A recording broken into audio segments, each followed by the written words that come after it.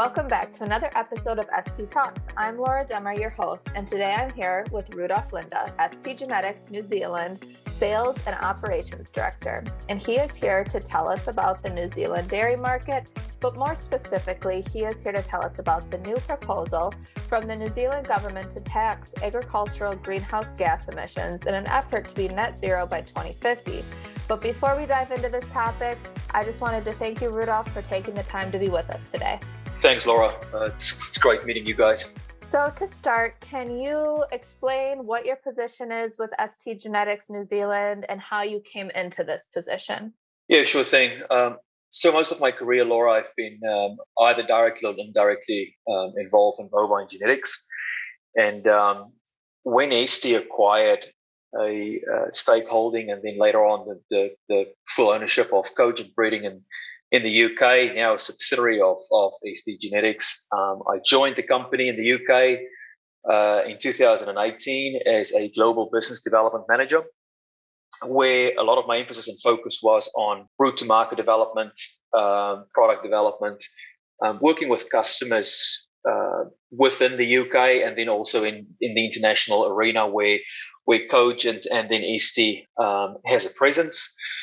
A lot of the focus as well was on launching and the implementation of new innovative solutions. I think I was very privileged to be part of, I suppose, the implementation and then launch of commercial female genotyping in the UK, which was quite a revolutionary experience, which today is growing significantly on an annual basis, where the adoption of genomic breeding values in female selection on UK dairy farms has been quite significant and now form a big integrated part of their decision-making process. And so through COVID and everything happening in New Zealand, where we still feel we've got significant opportunity and a role to play in the domestic New Zealand market, STgenetics asked me to come back to New Zealand, given I am a New Zealand citizen. So it was quite an easy transition to come and manage the company in New Zealand. That's fantastic. Can you give us the brief landscape of the current New Zealand dairy market? Yeah, sure. I mean, New Zealand still is very much a predominant pasture-based system. Although over the years, there's been various forms of supplementation that is provided on farm. I mean, you will see feed pads, in the North Island, which is quite a common sight now. And then equally, as you go further down south, especially in the South Island, in the Canterbury area and then Southland area, where environmentally they are very exposed to the weather elements, you will see barns, a typical North American-based barn system there as well. Although throughout certain times of the year where there's quite a significant proportion of grass growth, there is obviously the utilization of that pasture as well. So it's not that cows are housed 24/7, but there's also the utilization of those pasture elements if and where that is available. I mean, there's still a variation. We work on a system 1 to 5, either ends of the spectrum concerning the classification of the level of input and the intensification of systems on farm. New Zealand enjoyed, after some very low milk prices for quite a few years and quite a few seasons, they enjoyed for the last season a record farm gate milk price payout, which was extremely welcome. However, as we all can appreciate, that is accompanied by significant increases in on-farm expenses, fertilizer, shortage of labor, fuel increases, so overall farm expenses, have gone up quite significantly as well. There's still a very, very, very much shortness of labor, on farm in New Zealand, which poses challenges, but equally opportunity. And I think what we've seen, especially over the last 2 years, is the adoption of technologies on farm, especially with the likes of precision collars for heat detection, and so forth. So I think there's a movement that we can see in industry towards the adoption, and then equally the ability on technologies to assist on farm, potentially where there's a shortage of that labor requirement. The live exports, on another note, New Zealand from next year banned live exports of animals via ship. And so that, again, poses some challenges, but equally some opportunity, for the increased usage of sex semen, which we are seeing on farm, and to ensure that, we breed from our best genetics concerning heifer inventory management and making sure that we constantly drive, genetic gains in the subsequent generation. There's a big emphasis and focus on the utilization of both male and female genomic breeding values. So there's some real opportunity accompanied by the challenges, and there will always be challenges, but I think there's some real upside as well.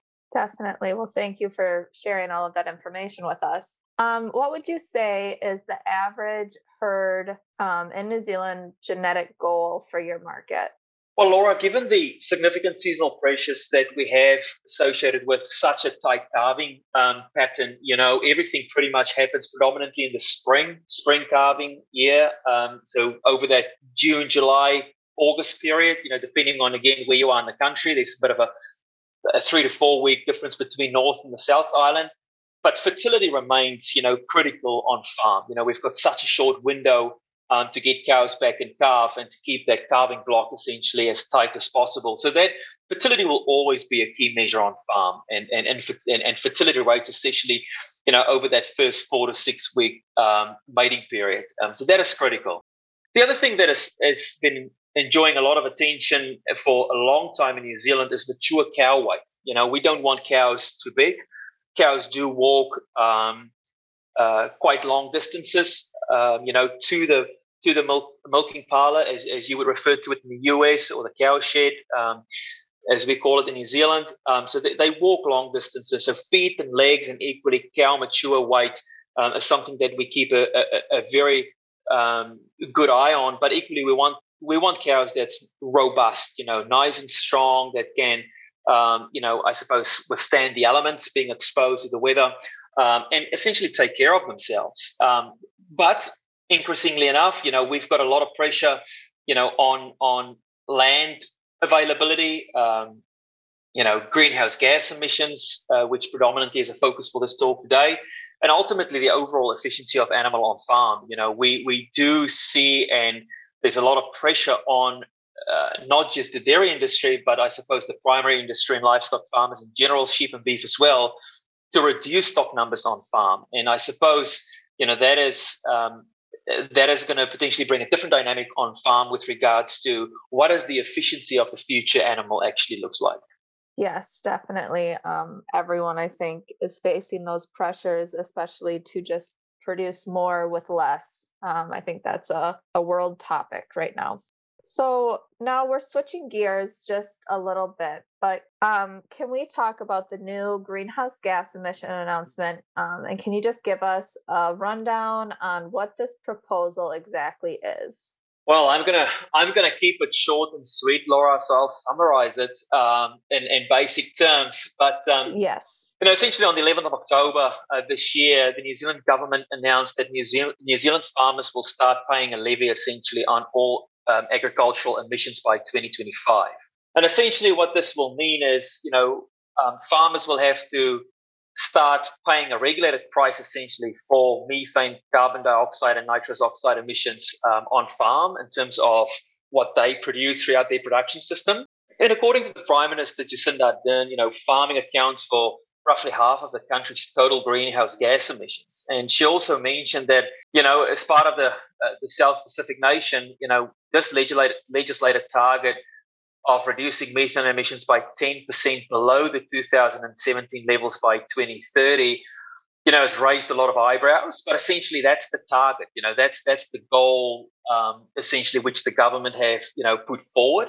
In my opinion, that's roughly in a nutshell what that is. But in my opinion, by just making use of a basic philosophy, I look at it two ways. You can either beat someone with a stick, to put it bluntly, and I think we all can appreciate what that outcome is likely to be, or you can work collaboratively with everyone, on this journey, whereby we reward positive behaviors, where there potentially is the opportunity for win-win for everyone. And I think, if we just look around us, New Zealand is by no means unique in this instance. This is a global tendence. It's a challenge that we see globally in a lot of markets. And I think Europe is probably the best one to make an example of, where we've seen one of their largest processors, Arla, putting forward a very well-defined plan, also a cooperative. They worked very closely with their members, where suppliers will actually be rewarded, for the changes that they would advocate for and then implement, which makes complete economic sense.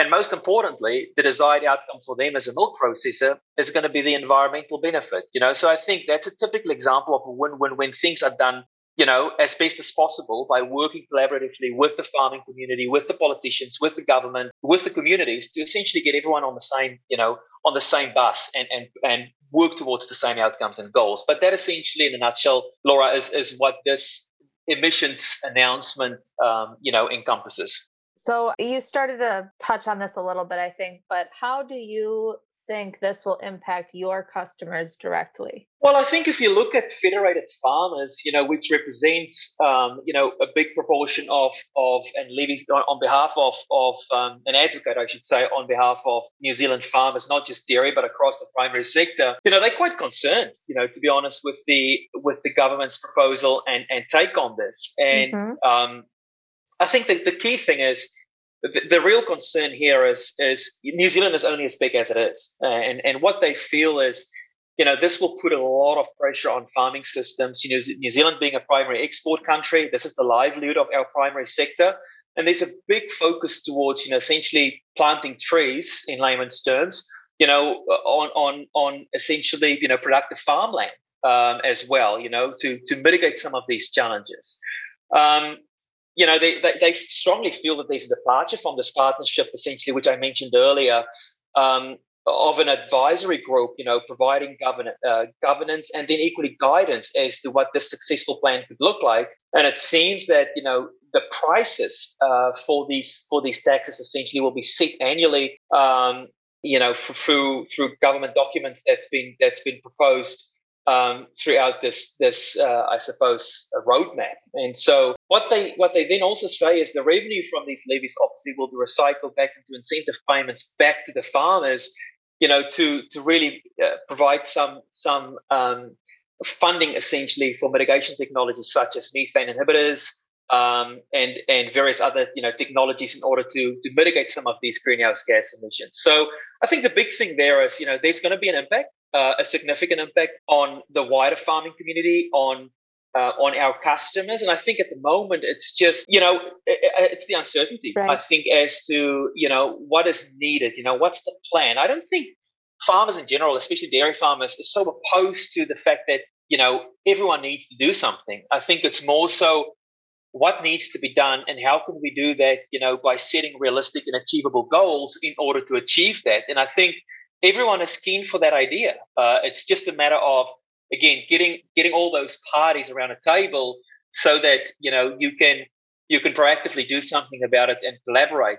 And I'll give you an example of where something has been done really well in the sheep industry, where Beef and Lamb New Zealand actually, through years of research, they've actually now produced a breeding value in sheep, a genomic breeding value, where they can now select efficiently to breed essentially greener animals by reducing greenhouse gas emissions, in particular methane. So they now actively select for that. So it just shows you it can be done. It has been done, but that's been a very long road that it requires a lot of thought-provoking ideas and equally implementation. And I think that's a success story that should be celebrated, and it's demonstrated it can be done.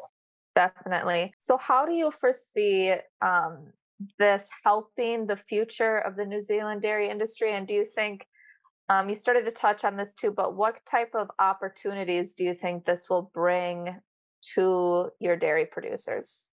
Well, I think the first question I would ask, especially from a cow or female perspective on farmers, what does the future cow in New Zealand need to look like? I think it's fair to say that that's a question on, if not everyone, a large proportion of dairy farmers' minds as to, it's such now a multifaceted approach. It's not just about the the milk production, although that will be the key focus on farm. But we also appreciate, through some of the initiative that I mentioned earlier regarding dairy beef and the utilization of, beef pregnancies out of dairy cows, it's now such a multifaceted approach. It takes some real careful consideration. And so starting off with the cow, what type of animal is going to satisfy the dairy production requirements that we need, in terms of, efficiency of kilograms per milk solids per hectare effective that we can produce per animal on farm. And then equally, can that animal produce us a dairy beef carcass, which is actually accepted by the wider supply chain, So I think that definitely is some of the challenges and something that would excite us as STgenetics from a genetic standpoint as to how can we support our customers, throughout that journey. The other opportunity, as the government stated as part of their, not that I want to focus too much on politics, but I think this is important to mention, the New Zealand government feel very strongly that this proposal would see New Zealand dairy farmers leading the way in reducing emissions, and really taking a competitive advantage concerning our export brand. As mentioned earlier, New Zealand is very heavily reliant on a net export country. And so our brand globally producing, nutritious protein, in this instance, milk and milk formula, is extremely important. I would expand on that to say, well, actually, can we, and I'm sure we can, produce a similar of quality red meat that we potentially can export as well, as a net export country. And then they further go on and say, well, there's no other country in the world that's developed, such an integrated system yet for pricing and reduction of agricultural emissions. So the government really want to put a positive spin on this, and I appreciate where they're coming from, and it's something that could potentially boost export earnings. But I think what we need to focus on first and foremost before we get to that is actually what's the impact on farm level locally. Yeah. And I think once we get that piece of the puzzle right, then we can look at actually what's the benefits, the monetary benefits, outside of the farm gate, essentially going into the wider, international arena, as per se. Yes, definitely. And thank you for your take on that. So do you believe STgenetics-New Zealand is in a good position to help New Zealand dairy farmers through this transition? Well, I definitely think so. If you think about us as STgenetics-New Zealand and STgenetics as a wider group of companies, we are there to support our farmer producers. Everything that we do is around customer centricity, listening to our farmers, consulting with our farmers. That starts all the way from what they need today, but what they might need in the future. And I think that's the part that excites us. We are there to provide industry solutions. And by that, I don't mean, we do everything ourselves. I think one of the unique things about STgenetics-New Zealand, and it's pretty obvious in our approaches that we take in the market and the products that we bring to market, we open ourselves up for collaboration. We want to collaborate with not just the farming community, but industry partners and even competitors as well, for the greater good of the industry. And so we're very open and honest about that. But I think it's about setting realistic goals that is achievable in the time frame that we associate that with, and it all comes back to education. I think probably now more so than ever before, what I've seen over the last probably 3 to 4 years, it's becoming a lot more evident the role that genetics and the impact that genetics can have on farm. And I think as a dairy genetics company, we have the genetics, but both the technology and the genetics in combination in order to bring some of those changes in a very optimistic way to our customers. And I think that will definitely be science-led, as with all our initiatives. The research is there. It can provide scientific clarity that can demonstrate the significant impact and role that genetics and ultimately technology can have, to help our customers on this journey. And I suppose, again, the use of dairy female sex and ultimately male beef sex has just been another example of that. Nothing happens overnight. It takes time. But once we've demonstrated the practicalities at a farm level, and then equally the economic and monetary benefits, I think then we can really take our farmers and the wider community on this journey. Yes, I completely agree. So my next question is, with the announcement of EcoFeed cow and EcoFeed heifer indexes that ST Genetics made a few months ago, do you believe this will be a key tool for your dairy producers in the long run?